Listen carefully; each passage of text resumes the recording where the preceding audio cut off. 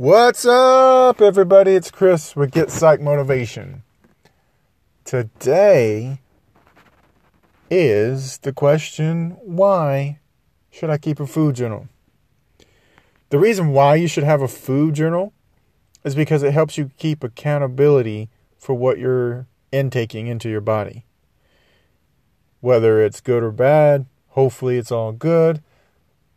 But at least it keeps a record of what you've been eating. That way you can look and be like, well, how come I'm not losing weight? How come I'm in a plateau? You can look at your food journal and see what you're eating, because it might be something as a carb or a micronutrient that's not setting well with your metabolism. Therefore, you're in a plateau. So in order to avoid that, that's why you keep a food journal. And that makes it easier to see exactly what's going into your body. That way you can make the necessary changes to get back on track. I know it's not always fun keeping a food journal. I'm not a big writer as far as writing things down on notebook paper or a computer. But you know what? We have so much technology. We got our phones. We've got Siri that can do stuff. We've got Alexa that can write stuff down for us. So, honestly, there is no excuse why you cannot write down what you're intaking and how much, your portion controls. It might be just as simple as taking a portion control and making it different. But remember, if you're going to be on a healthy eating plan and be on track to lose weight or to gain muscle, you have to have the proper balance between fitness and eating healthy. There's no way around it. No way. Listen to this. I know that when I first started journaling, I haven't done it in a while, but I've got back into it. But when I first started journaling, it took me a while to get used to it. And I use Choose My Plate to journal what I've been eating. And it seems to really, really help me keep track. But when I first started, I found myself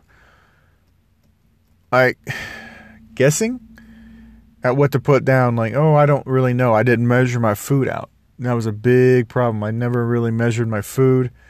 And it really showed, because I didn't know how much I was putting in to the outtake. So it kind of maybe could have messed up a lot of things that I didn't really understand because of it.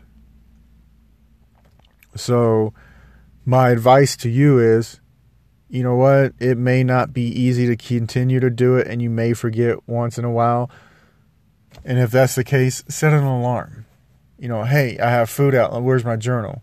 Or, hey, let me put this on a piece of paper that's in front of me so that I can see it. If you can see what you're putting into your body, it makes it so much easier to stay on track with your health goals. But as for me, you know, as I see it, I'm like, oh, okay, well, I probably shouldn't have ate that. That gave me more of this. That's probably why I'm feeling a little bloated or a little heavier. And things just come together when you start seeing things out. Because I don't know about you, but I'm a visual and audio learner. So if I'm saying something out loud, or I'm reading something, or I read it out, like I read out loud. When I'm reading a book, I'm reading out loud. When I'm doing something that requires, you know, I'm looking at I read out my workout before I do it. I'm like, all right, I need to do 20 burpees, and then I need to do this, and I have a 10-minute. So I'm just reading it out loud so it sticks in my head. And sometimes that, for me, not even sometimes, all the time, that really helps me. And it could help you. But don't get stuck.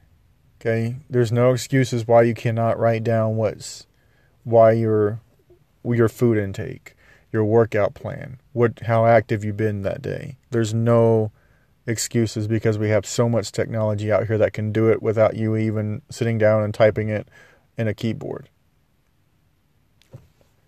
Thank you for listening. This is Chris with Get Psych Motivation. Have an awesome day. God bless.